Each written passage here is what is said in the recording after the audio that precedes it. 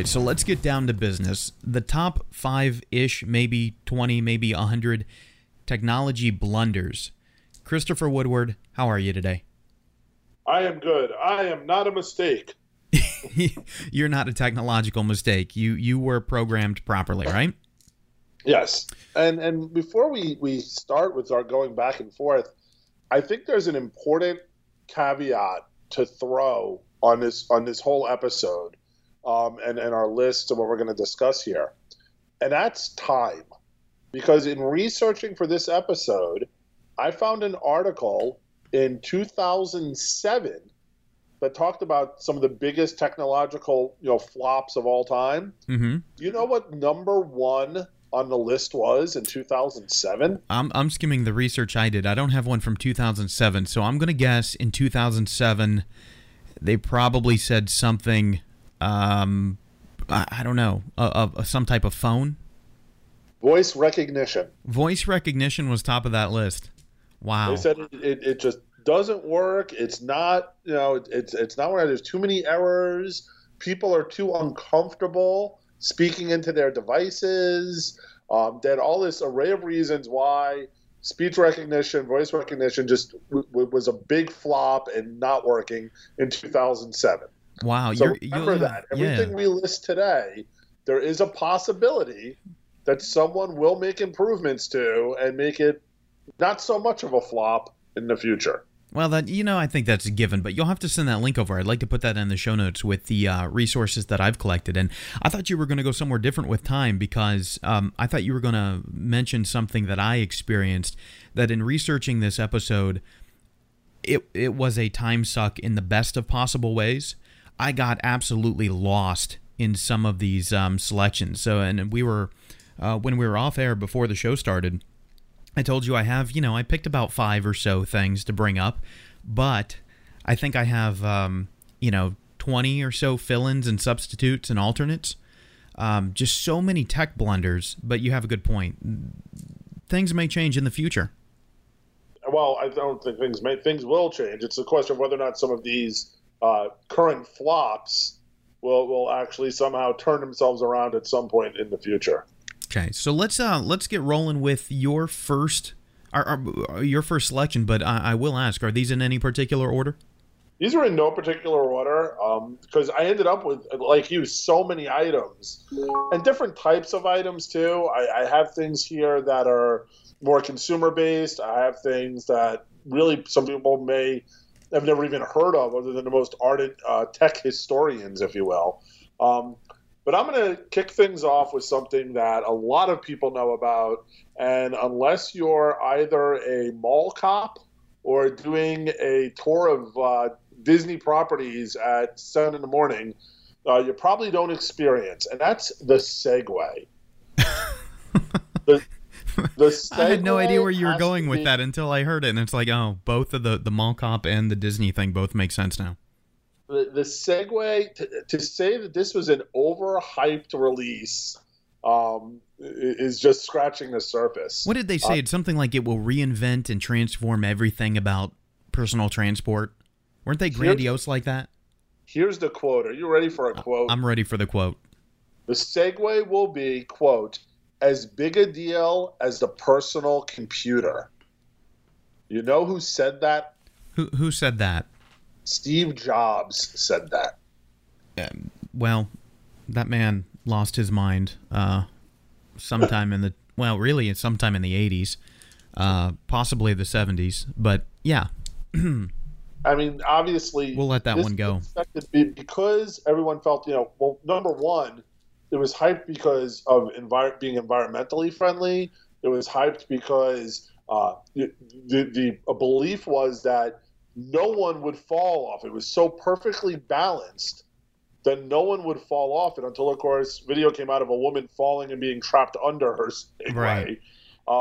It did not meet anywhere near the expectations. The sales were horrible. Several cities and municipalities actually banned Segways from being used on roads and whatnot. Needless to say, the only place you see a Segway now is the aforementioned mall cops, and occasionally if you go to Disney and sign up for their early morning tours, of the parks and whatnot. I believe you still ride a Segway for those. Other than that, I'll still catch a manager or supervisor or whatever that position is over at Epcot from time to time, but I think that's the only park that they use them during business hours. I remember the environmental claim that Segway had when they first came out, and I just kind of thought, all right, that's great, but we live in Central Florida, and that'd be great if we lived in downtown Tampa or downtown Orlando. Well, I won't say great, but the idea could have been great. But, come on, what's your commute in to the office when you go in? Mine's something like 150 round trip miles. Yours is what, 90? 90, yeah. Yeah, I'm not taking a Segway 90 or 100 miles.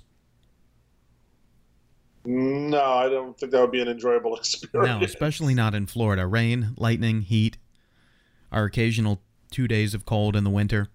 So yeah, no, I think that's a great way to kick it off.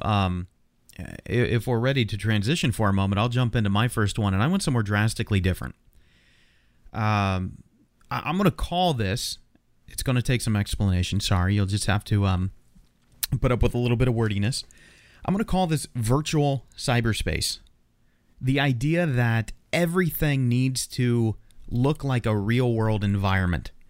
And I'm almost wanting to pick on the mid-1990s here, early to mid-90s, because I'm talking about things like the 3D file systems.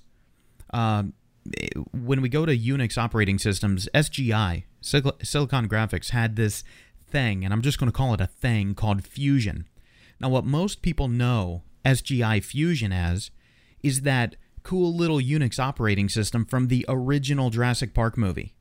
You remember when they're sitting in the control room and the girl's like, oh, it's a Unix system, I know how to do this. And she's flying like, not literally or not with an avatar, but the screen looks like you're flying from building to building and it's really file to file.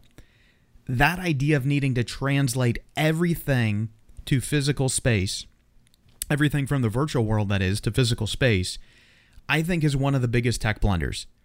And to solidify it a little bit more, if you remember things like Microsoft Bob or the predominance of what were called VRML, VRML, virtual reality modeling language websites, where you'd go in and everything would be like a room instead of a site like a brochure or a page or a book, you'd feel like you're in a room. And I think another high-profile example is Nintendo's Virtual Boy. Bottom line, I think I can sum this up with pushing too hard, too fast to make everything a virtualized geospatial location. It was a flop then. It's kind of a flop now. We have virtual reality and augmented reality around the corner, but the thing is, we've finally gotten rid of this need to take everything and make it feel like a physical location. Wow. Well, was that too much of a rant? No, that was impressive. Well, I mean, do you remember that scene in the original Jurassic Park with the operating system I'm talking about?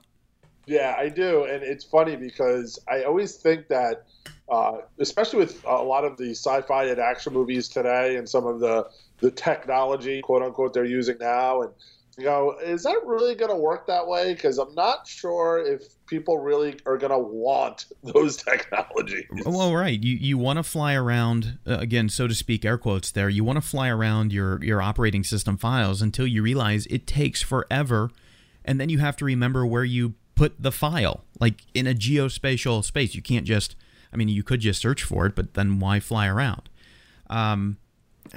Same type of story. I referenced Microsoft Bob from 1995. You log into your computer and you see this bitmap image, this sort of clip art looking thing of a room, and you're clicking on the calendar on the wall to go to calendar, and you're clicking on, here and there. And I just, I really think when we, thousands of years ago, when we switched to paper and papyrus and all of these different things, I don't think anyone sat down and said, okay, how can I make what's on this paper look like, some type of a maze or some type of a city? That's why. That's where I'm at with it. Just why? Imagination. It's an incredible thing. Yeah, video game makes sense, but that's I'll get off my soapbox. Video game it does, and a lot of times, some technologies you go, that it's better for a game than it is for practical uses. Not that a game isn't practical, but you know what I'm saying.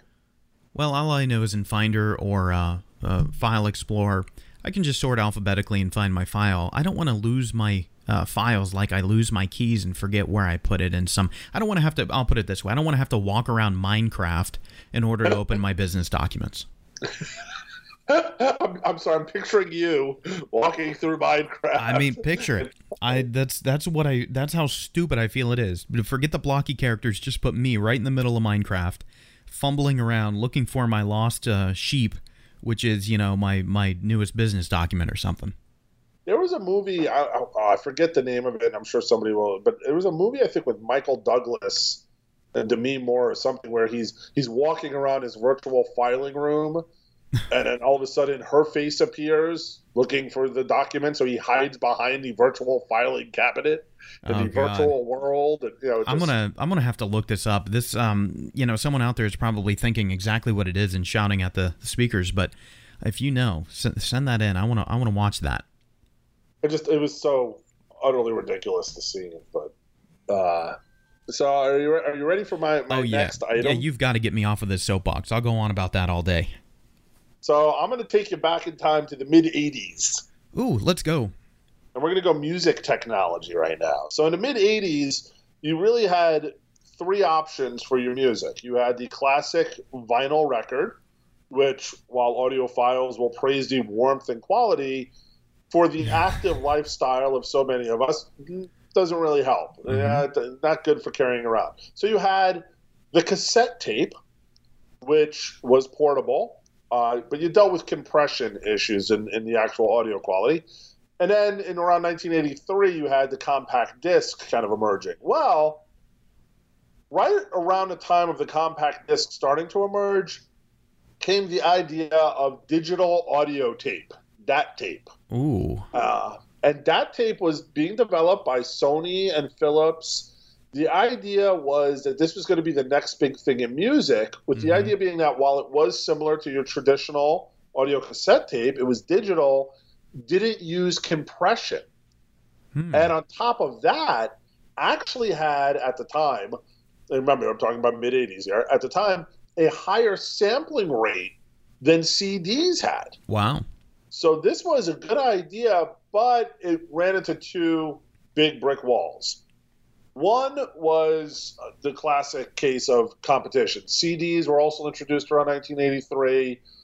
They got embraced by consumers and whatnot very quickly. And of course, the fact that a digital audio tape to the naked eye looked the same as a regular audio cassette, it was hard to convince people that, well, it's a tape, but it's better than the tape you've been using. Whereas the CD, of course, visually very different. So very futuristic looking at the time too. All the light reflection and that it was clear plastic. I mean, I remember the sentiment was of how futuristic it looked. So that definitely attributed to people kind of leaning towards that. The other issue, and many people are going to chuckle and laugh at this now, the recording industry was very worried because if people took a blank DAT tape, which is what Sony and Philips were looking to market, they would be able to make near perfect digital copies of recorded music. That's this a really is the good point. reason why in 1992 Congress actually passed the Audio Home Recording Act, which basically said that DAT tapes really couldn't be sold on a consumer market as blanks. It had to be pre-recorded. It had to have very strong copy guards on it. It also required that anyone who purchased DAT recording equipment had to pay royalties to the recording industry. Wow. And that was collected through the vendors. So if you were trying to sell a DAT mixer or a DAT recorder, you had to charge more because you then had to pay royalties back to the recording industry. Huge stumbling block. The only people that ended up using DAT tapes, funny enough, recording studios. Recording studios used DAT tapes for a time due to the high quality of them. But needless to say, between the emergence of CDs, the roadblocks, and then, of course, the Audio Home Recording Act, DAT tapes used by professionals for a while never even came close to becoming something that consumers used regularly. And I of course know about DAT tapes because tape, quite frankly, is not a bad technology. It's still being phased out in computing, especially in larger, older data centers with legacy data. But the idea of non-compressed, high sample rate digital tape in the 1980s would be very technologically forward-thinking, and it would be quite interesting to go back and see how much money went from the music industry to towards CDs and away from that because of all the reasons you described, but because, of course, CDs didn't at the time have the easy duplication, the ability for easy duplication, rather. So that is a really fascinating thing, and I never knew that whole, really never knew the whole story there. Yeah, well, now you know, and knowing is half the battle. Now I want digital tape with, FLAC files on it or something, just to be, what is it? It's something like future retro. What is it they call it? The kind of the idea of the future that never happened?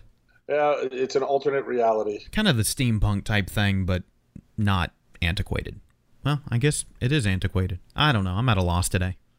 I got some really good antiquated stuff coming up on my list next, but now it's your turn. Well, but as I transition, I'll say that on my contenders list of things that didn't quite make it in, I had Betamax and HD DVD, and really the one I wanted to focus on, if I had brought it up, was CEDs. Things like Selectavision, which were basically, 1 or 2 foot wide micro floppy disks with, the floppy digital disk inside, but a hard outer shell. I just remember as a kid having to hold these things with 2 hands and put it in the drive. There were a lot of formats that could have been, probably should have been, but because of timing, lobbying, and other factors, just never came to be. I'm going to go to a real low blow for my second. This one hurts for me. I'm going to pick on Microsoft's mobile strategy. One of the biggest tech blunders, I think, is Microsoft completely failing to understand how mobile and touch would evolve. And we can talk about this going back to 2007, 2008. But as someone who's followed personal computing and other parts of the tech space for much longer than that, I'll tell you the lack of vision was present even during the days of Windows 95. When we first saw things like palm-top computers, which, by the way, are also on my honorable mention list, palm-top computers and these early PDAs and mobile devices, the general consensus was from Microsoft, well, Windows 95 is doing really well. Let's shrink it down, put a start button in the lower left, or occasionally I think there was a version where it was upper left, doesn't matter. But let's shrink this thing down and go forward with it with a stylus and a touch screen or, arrow keys or whatever. The problem is it just never worked. People didn't want the same type of interface on their mobile devices. And you get this entire mess up from 1990, let's say 5 or 6 onward, really culminating around 2007 when the iPhone launched. Windows Mobile 6 was quite a mess. And then Microsoft started playing catch-up, coming up with these crazy ideas of, all right, let's get rid of the Today screen and let's put these hexagon tiles in and all this funky stuff just to try to play catch-up, which then ultimately led to Windows Phone. Now, I am a Windows Phone user. This is why this one hurts so much, and a lot of people love the square and rectangular tiles and the live tile updates, and admittedly, that's why I do use the current version of Windows Mobile.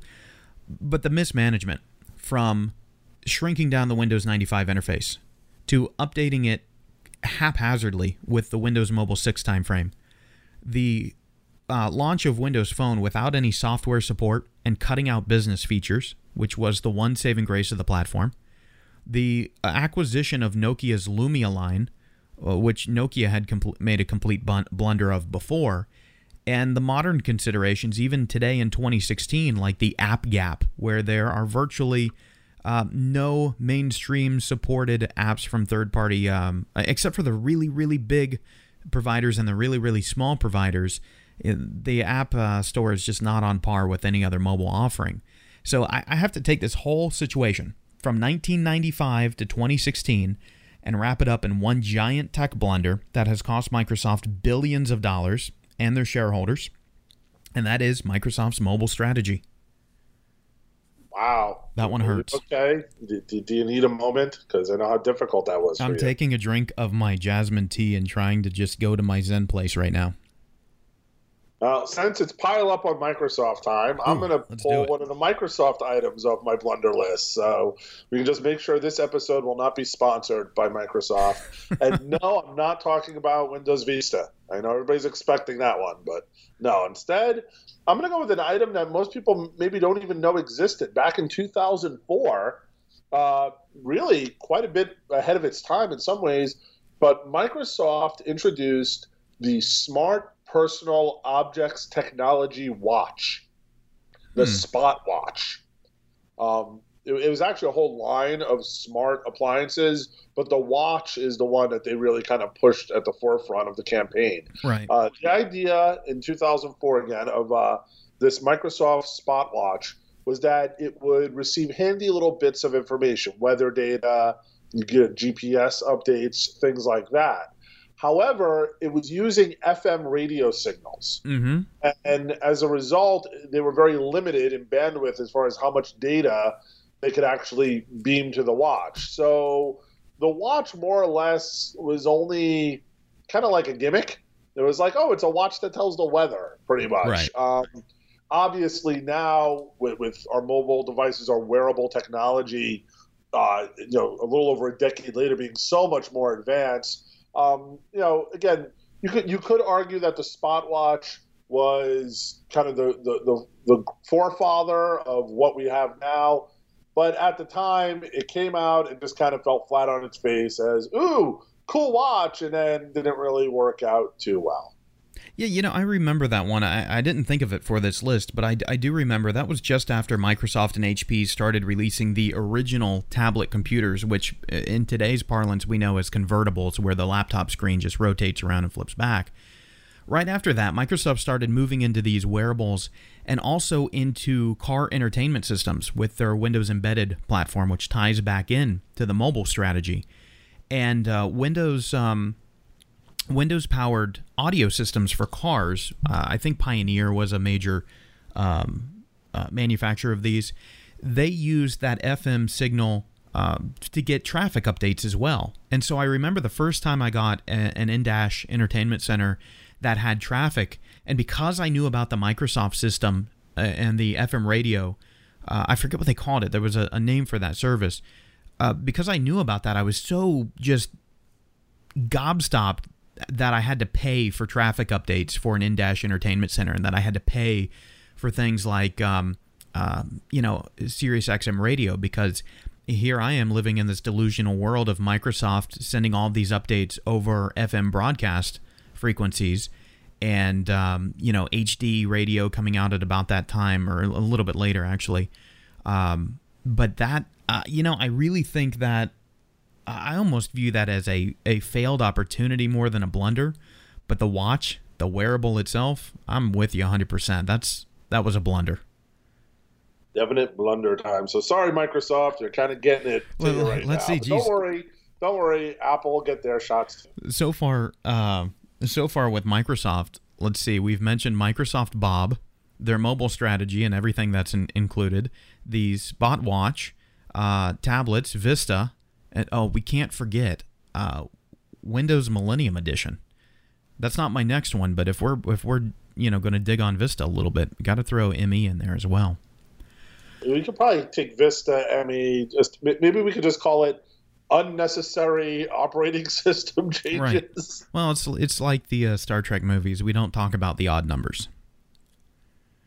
You skipped the odd. I like that, actually. All right, so I'm going to go to my third one here. I hope my audio is doing okay. I keep cutting out in my own in-ear monitors, but my third choice, and I have to put this right in the middle of my list, Web TV. Web TV. That was on my list, actually. Really? So. Good. Now, am I taking it from you, or was it on a backup? Go right ahead. Let's talk Web TV.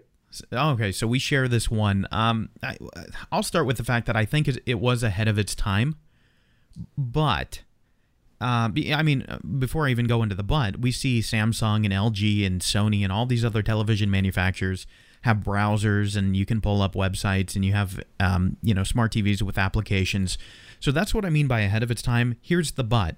It had too much in terms of cool technology of being able to have a browser and an internet connection, but it also had too little at the same time. And I'm going to dig into this in just a moment, but primarily the fact that it was a set-top box. So having too much and too little, having your product design off mark is the spirit of what I'm trying to get to here. When that happens, you're inevitably going to put a poor monetization system in place. So how Web TV was monetized was not only the sale of the device, but also through, it was roughly, I think, a $20, $15, $20, $25 subscription fee per month. And you'd access, just like you would on a normal computer, through a telephone line, at the time, dial-up modem. So you'd need preferably a dedicated telephone line.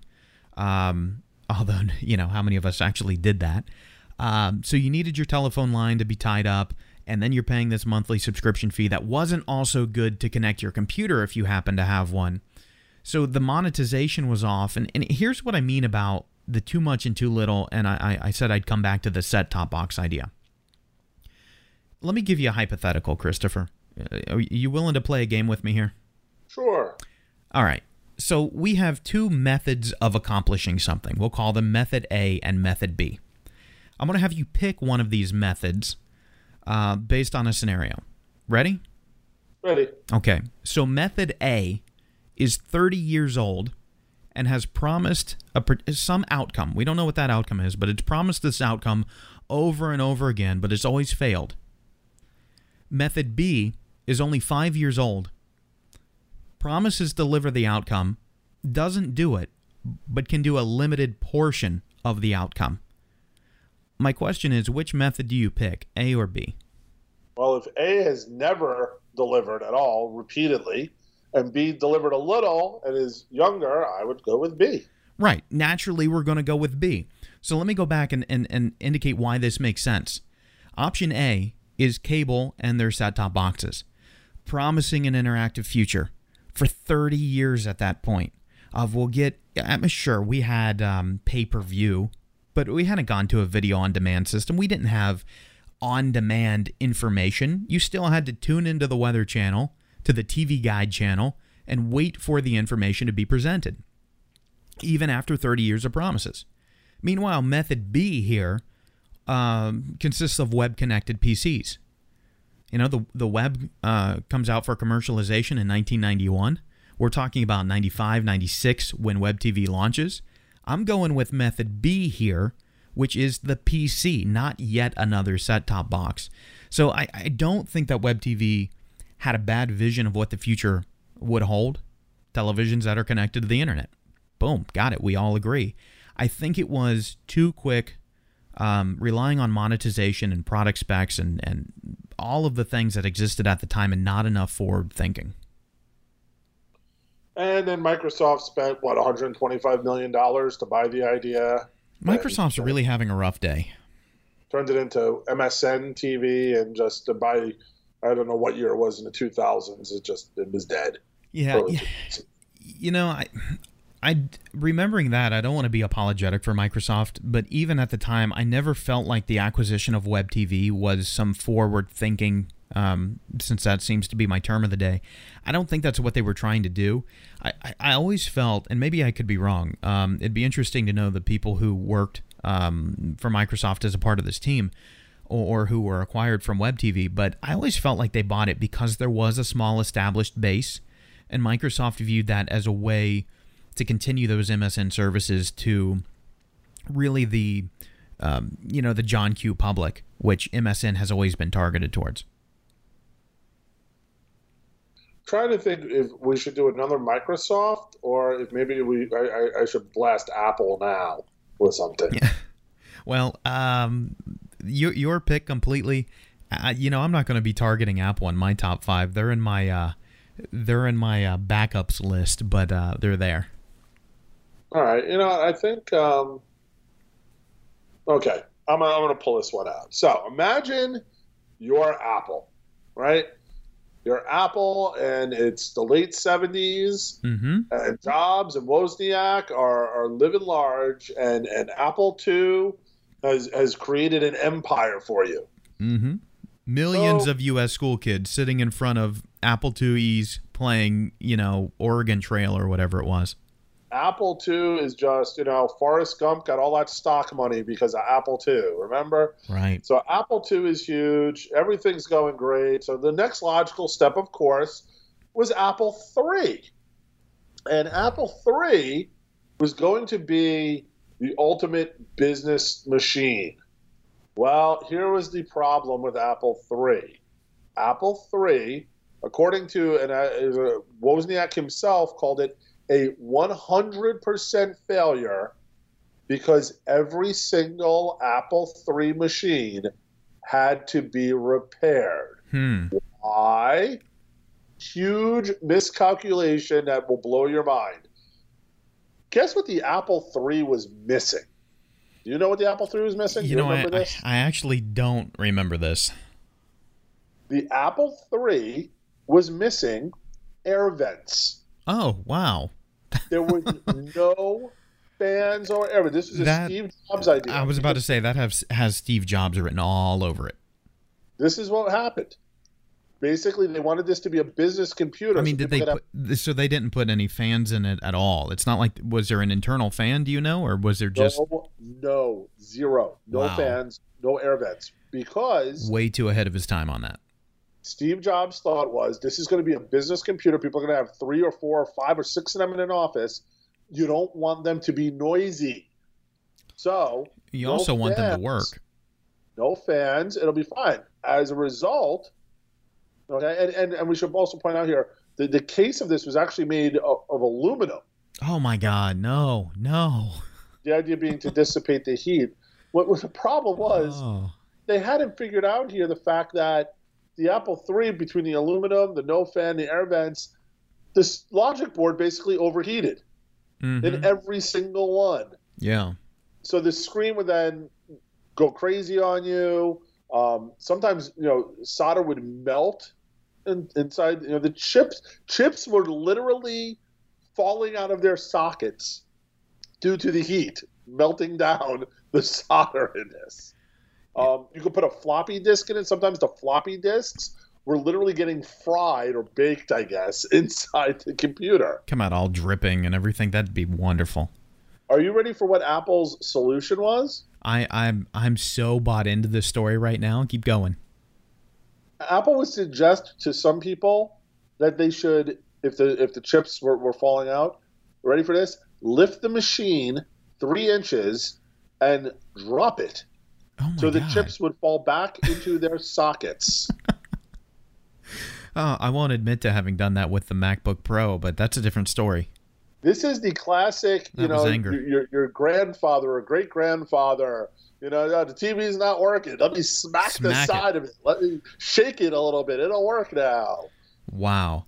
I'm so glad you put that on there because that's one of the Apple products I never think about. And I never, just like your story before, never knew the full story of. So you're really giving me a good education today. I did have things like the Lisa and the Pippin and the Cube and even the newest Mac Pro on my sort of on my backup list, as I keep calling it. So I think the story we're taking away from this is one, Steve Jobs never should have worked on hardware, and 2. Apple doesn't have the best track record of hardware, whether Steve Jobs was involved or not. It was, and this is, remember, 1980 numbers now, $1980. It was a $60 million flop. That's painful. And the fact that Apple had to fix every single one. Now, you know what I don't know? My Apple history is a little bit clouded. Is that what replaced the Lisa when the Lisa didn't work? Or no, the Macintosh replaced Lisa. So that would have been... Macintosh replaced the Lisa. That would have been before the Lisa. This was the next evolution off the 2 with the idea they wanted to make it even more business friendly. Well, you had to go after IBM at that time if you're Apple. I mean, we can talk about the PC Junior and other stuff that Apple did too. But to me, of all of the Apple... PC Junior was IBM that Apple was going after. PC Junior. Of all of the Apple bombs, to me, the Apple III, honestly, other than the US Festival, I think Wozniak lost more money on this than anything else in his life. And honestly, it's amazing this didn't sink Apple entirely. That is, I mean, that shows how new and resilient the industry was to some degree. But, you know, Apple had already been an established player, and I think if they weren't the dominant established player and the only one around at that time as IBM was coming in, which, what did it take? 1 month, I think, for IBM to top their Apple sales? Had it not been that exact condition, I think you're right, Apple would have been gone well before their other bankruptcy scare. Yeah, we didn't even talk about, we can talk about Apple mouses too, you know, Hockey Puck, Mighty Mouse. You know, Apple mice have always been horrible. Oh. I've never used, I'm being honest, I've never used an Apple mouse, even though I've been given one several times for free. Yep. Always chose, I would rather use a touchpad, or I'd rather take a Microsoft mouse and install that into my Apple products. You know, I always use HP or Logitech or something like that as well. I do get picked on a little bit. You know, you and other people call me a fanboy, even though I swear I'm not. I have switched over to using Microsoft input devices. I really like their mice and keyboards. So I'm with you there. And even on a MacBook, even on really anything, I'm typically sporting Microsoft or Logitech input devices. All right. Well, you want to go back to your list now? Yeah. I've got to go to sort of a not time sensitive, a long evolving failure from Google. I'm going to just state this, and I'm not going to do a big intro to it or a big explanation. I'm just going to say that Google Plus has failed, and it failed almost immediately after launch. But just like I went back with the mobile strategy that Microsoft has, Google's social strategy has failed time and time again. Whether it's Google Buzz, which had some following at least, this was sort of like a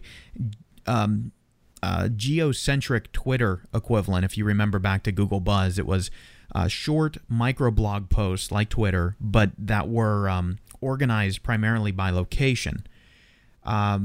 Whether we talk about Buzz, which was shut down, whether we talk about some of the collaboration tools that Google has had, such as Wave, I think it was one of the most forward-thinking, innovation-laden social media and communication tools and productivity tools of its time.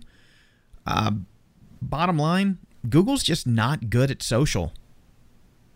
You are 100% correct. I remember when Google Plus came out, and they were gonna replace Facebook. And right. I remember some people getting so excited about going, "Oh, I can't wait! I'm going to ditch Facebook and I'm going to go with Google Plus." And I'm a big fan of, obviously, Google has dominated the search engine world for a long time now, and I'm a big fan of Google Drive for collaboration and projects and whatnot. But you're right, when it comes to social, I can't talk you into Office 365. From the beginning, right. Google Plus it sucked. It was so not user friendly. Yeah, go in and add everybody, and then you have to manage them into the circles and blah blah blah blah blah. It's like, I don't want to do data entry work. And who goes in which circle? And the circles do this, and just everything about it. And can I overlap my circles? And so horrible. And again, one of the reasons why Facebook and Twitter, obviously are so successful, user-friendly, ease of use. Absolutely. And a big one too, ease of mobile use.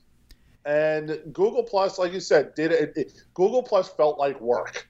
And people don't want work with their social platform. I'm glad I put that out there feeling like you may pick on me for saying that, but I did always have that. I always had that feeling. I felt like I was working. Sometimes when you're on Twitter or Facebook for business, you are having to actively work. You're removing yourself from groups that people add you to. You're managing the groups that you run. You're organizing lists on Twitter. There is an amount of work that's involved with social media, unless you're just kicking back, connecting with friends and family. Google Plus always even to this day, when I stupidly try to go see what's going on that network, which I don't know why it's not shut down, but it feels like I'm at work, and so I'm glad I'm not the only one. Absolutely, and again, when it comes to certain things, people don't mind putting in work if they feel they're getting something out of it. I also think for a lot of people, they looked at Google Plus and they didn't see any end game. They didn't see any reward for putting work into it. No, yeah, and so what happened was I had used some of the previous Google services, like Buzz. I really kind of liked it, and so what happens is you take Buzz and you take Wave and you take Orkut, which Google had acquired, and you put, I believe they acquired. I never really used Orkut. But anyway, you take all these Google properties and then you hype this thing up. And so when it doesn't pan out, I mean, I sort of feel like, well, you replace things that were moderately working with something that ended up not working. I guess I have the question of, when do you either pull the plug or try something new, right? I feel like they've stuck with the weakest of all of their iterations for the longest period of time. But, like I said, that's really all I have to say about Google+. I really look at it as a public humiliation. So public humiliation in the tech sector isn't that bad. It happens all the time. But it really makes me question some of their management practices of, why would you, what's the interest of keeping this thing going or not innovating upon it to, I don't know, steer it into some niche at least. Agreed. And honestly, Google, I'm sure, is going to try to improve Google+. They're not giving up on it. But at this point, I think that train's left the station and nobody wanted to get on board. Yeah, and that innovation just doesn't seem to be happening. So if they promise it, that's one thing, but I don't even see a promise of it. So we're up to, now that was mine, right? No, that was mine, yeah. So I'm going to take us away from Google, Microsoft, from the big tech companies for a minute. I'm going to go to a retailer who is now out of business. And this is only one reason why they're out of business. Mm-hmm. So imagine we're in the 1990s. I'm with you. We don't have our ways of watching movies. We have pay-per-view. Some video-on-demand services are starting to spring up a little bit. We have DVDs, rentals, whatnot. Blockbuster is king at this point. Mm-hmm. Netflix and downloadable movies and streaming not happening yet. All right. So Circuit City. Oh, there you go. Which was an electronics retailer, had this idea for it was similar to a DVD. It was called DIVX. Yeah. Not to be confused for you video people out there. I'm not talking about the Kodak. Not DivX.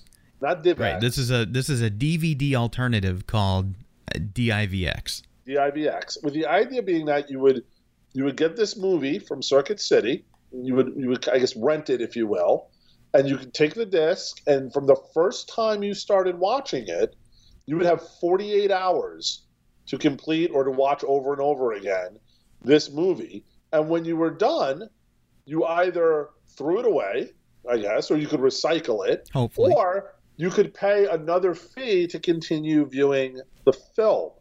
The idea here was that the prices were supposed to be competitive with video store rentals, but you didn't have to return it. So the idea is that instead of renting a DVD for Blockbuster, which you had to return in 2 days, this idea was you rent it or purchase the disc, and then as soon as you start watching it, which could be a week later, but as soon as you start watching it, you have 2 days of quote-unquote rental, and then you can toss it. Now, of course, you need a DIVX player, mm-hmm. which Circuit City would also be more than. They were glad to sell those to you. So hardware vendors were not really into this idea because the DVD format obviously was gaining a lot of traction, and we're not interested in offering a competing kind of player that only worked with this kind of disc.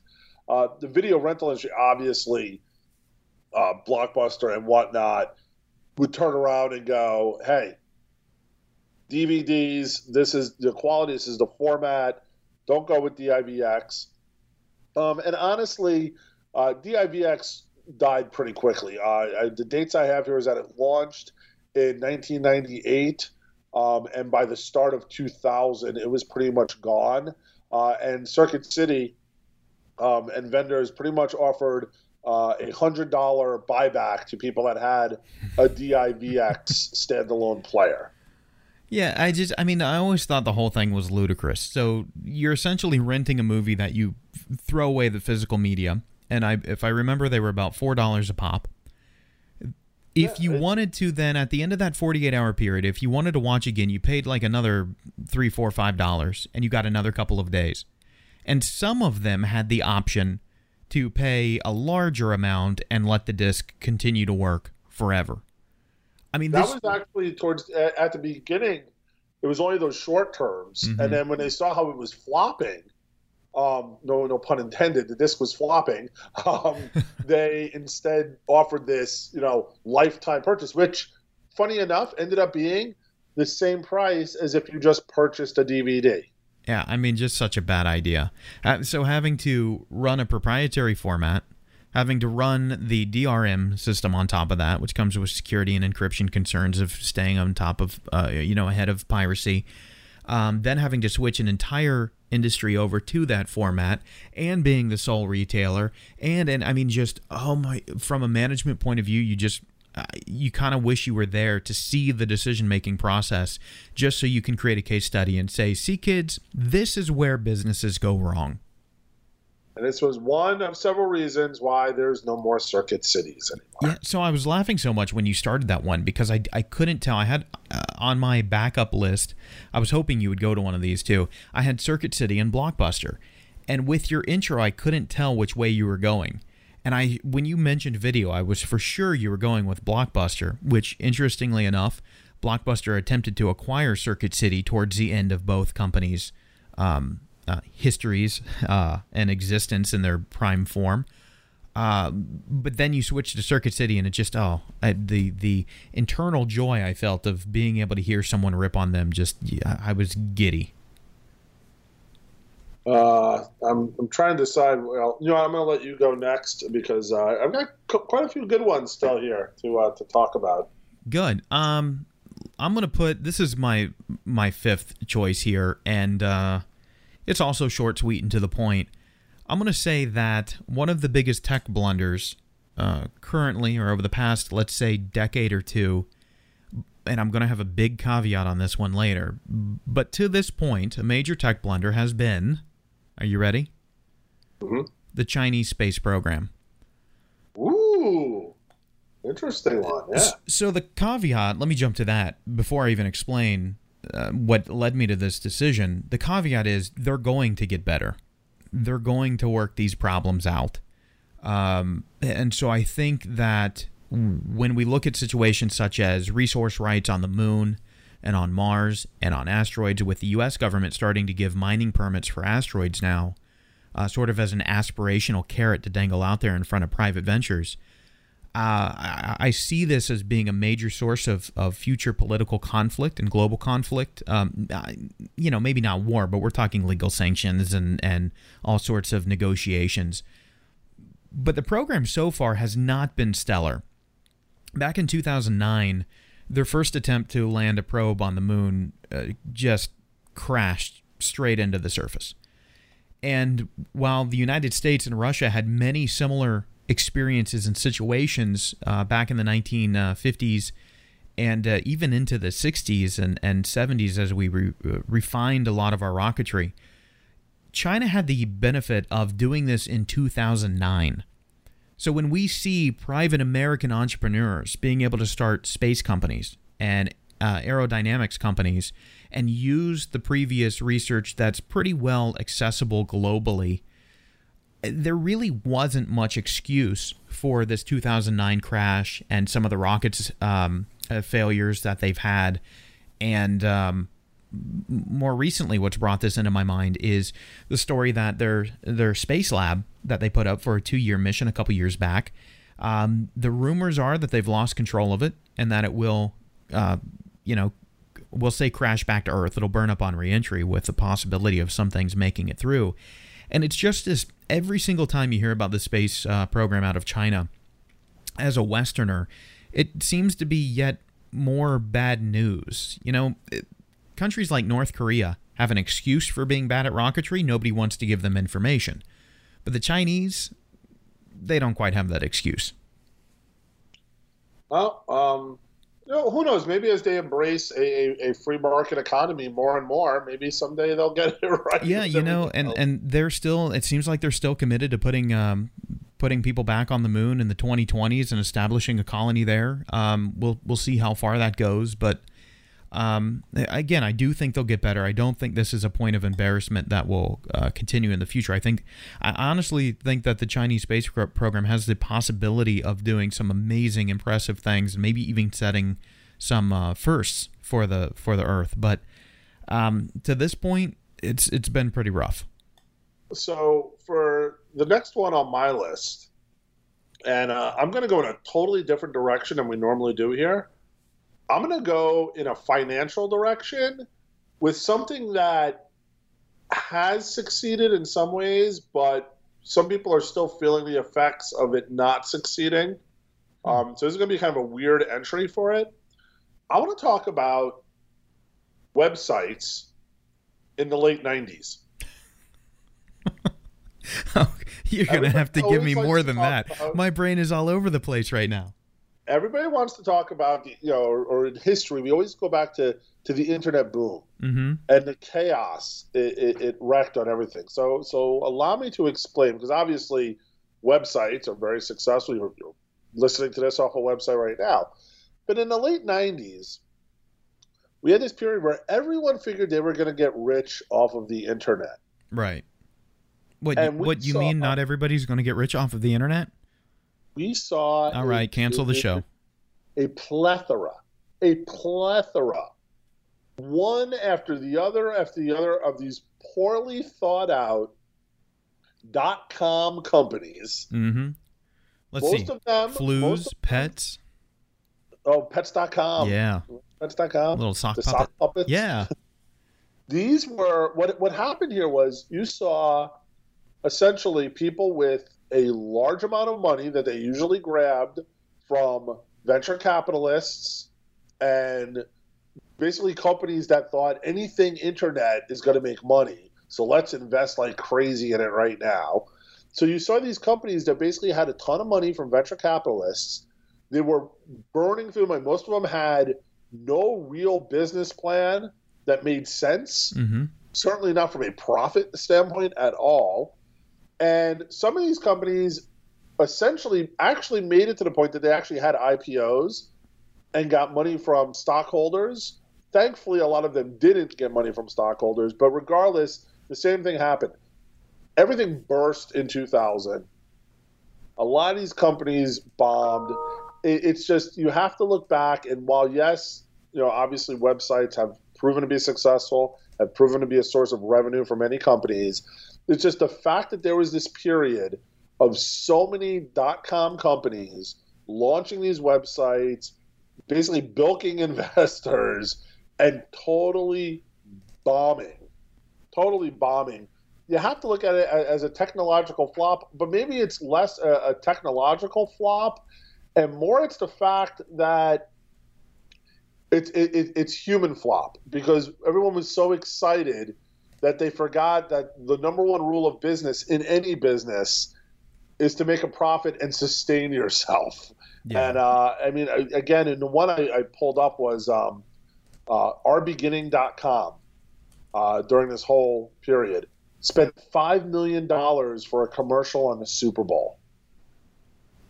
Wow. $5 million. What did they do? Do you remember what they did?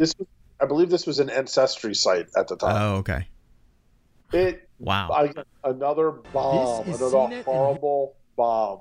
And again, $5 million that company didn't really have. It was grabbing it from investors and whatnot. So I just wanted to include the whole .com bubble as a flop. Maybe not so much a technological flop. Maybe it's more a human flop. But obviously it's technology. So I just thought it would be a cool entry to throw in here on the list. Well, one of the worst companies for really just putting it over on investors, Amazon. Now, in hindsight, it's 2020, and you can tell I'm being a little bit facetious as I say this, but let me paint a picture for you about how much money was going into these companies and how risky the situation was. And the best way to look at that time period is to look at who are the few companies that made it through. So Amazon, founded in 1994, right? They go public with an IPO. I'm trying to, this is, if you hear me clicking around, this is what I've been doing. I'm trying to find when they had their IPO. I want to say it was 1997, give or take a year. Let's call it 96 or 97, somewhere in that time frame. So 2 to 3 years-ish after opening. Now here's where I'm saying that these companies were high risk, potentially extreme reward when they panned out. Amazon.com did not have its first profitable quarter until 2001. That means it went as a publicly traded company longer losing money than it had existed from founding to becoming a publicly traded company. That is just mind-boggling. A company like Amazon.com could not start today, or at most any other part or time in modern history. That's the type of value that people saw in the web and in the larger internet as the web was giving access to the internet for the average person.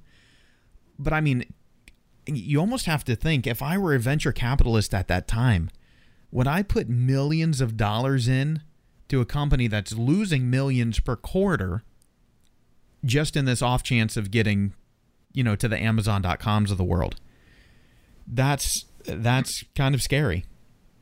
That is scary. And I want to throw in a correction here. Our Beginning was not Ancestry. It was the wedding planning site that bombed. Oh, wedding planning. Which and just for kicks, do you know, and I looked it up just now because I was curious. Do you know who owns ourbeginning.com now? Who owns it now? Yeah. I have no idea. A Seattle daycare company. Oh, listen, this is okay. I started with a broken heart talking about Microsoft's mobile strategy, but now I have another broken heart, and a lot of people do too, because what are some of the domain names that you've had, that you've registered, or that you've let go and somebody's turned it into something great? This is that in reverse of, we have this great idea and we're going to get millions in venture capital and even angel investments, and now it's a daycare. Yep. That's what it is. It's it's the equivalent of somebody built a beautiful resort and then it got turned into a warehouse for wigs or something like that. Hey, why not? You gotta store those things somewhere. So there's so many things obviously left on my list. I think it just makes sense. This is going to be a 2-part episode. We're gonna have to come back and do more of these technological flops and blunders because. I guess we could say for every success, there's always at least a dozen failures that we can talk about. I'm with you here. I've got so much left on my list as well that I think your idea of a 2-parter is going to be warranted. Ladies and gentlemen, until next time, take care.